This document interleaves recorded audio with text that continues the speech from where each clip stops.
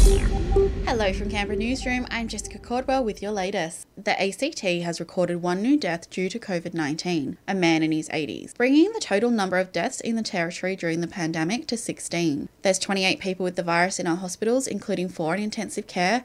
There are 3 on breathing support. The ACT recorded 1,508 new cases today.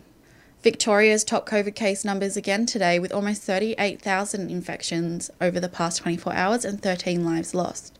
While 11 people have died from the virus in New South Wales, a decline on yesterday's deadliest day. It's reported almost 26,000 new cases. Looks like everyday painkillers are the new toilet paper, with reports they're being stockpiled after Deputy Chief Medical Officer suggested we have paracetamol on standby in case we catch the spicy cough. It comes as the Deputy PM calls for shoppers to quit hoarding.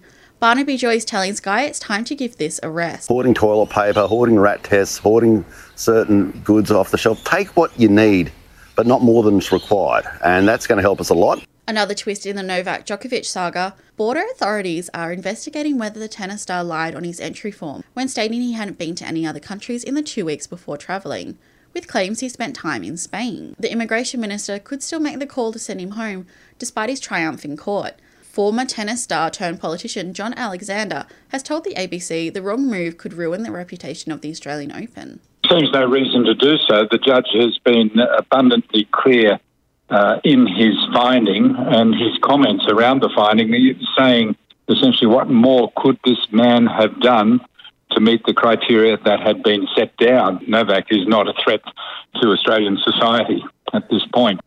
Also today, retail sales across Australia have soared to the highest level on record. The Bureau of Statistics says retail turnover rose 7.3% in November, with record sales in clothing, footwear and accessories. And medical history has been made in the US, where doctors have transplanted a pig's heart into a human. The 57-year-old was not eligible for a human heart transplant, so doctors made a last-ditch attempt to save him. He's reported to be doing well 3 days after the operation.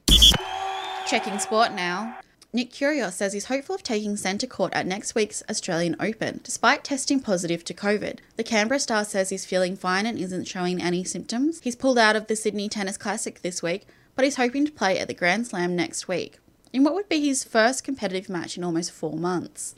The Aussie and England teams have settled in Hobart ahead of Friday's start to the final Ashes test. Travis Head is poised to return after recovering from COVID, but it's unclear who will make way after sub Usman Khawaja impressed with the bat.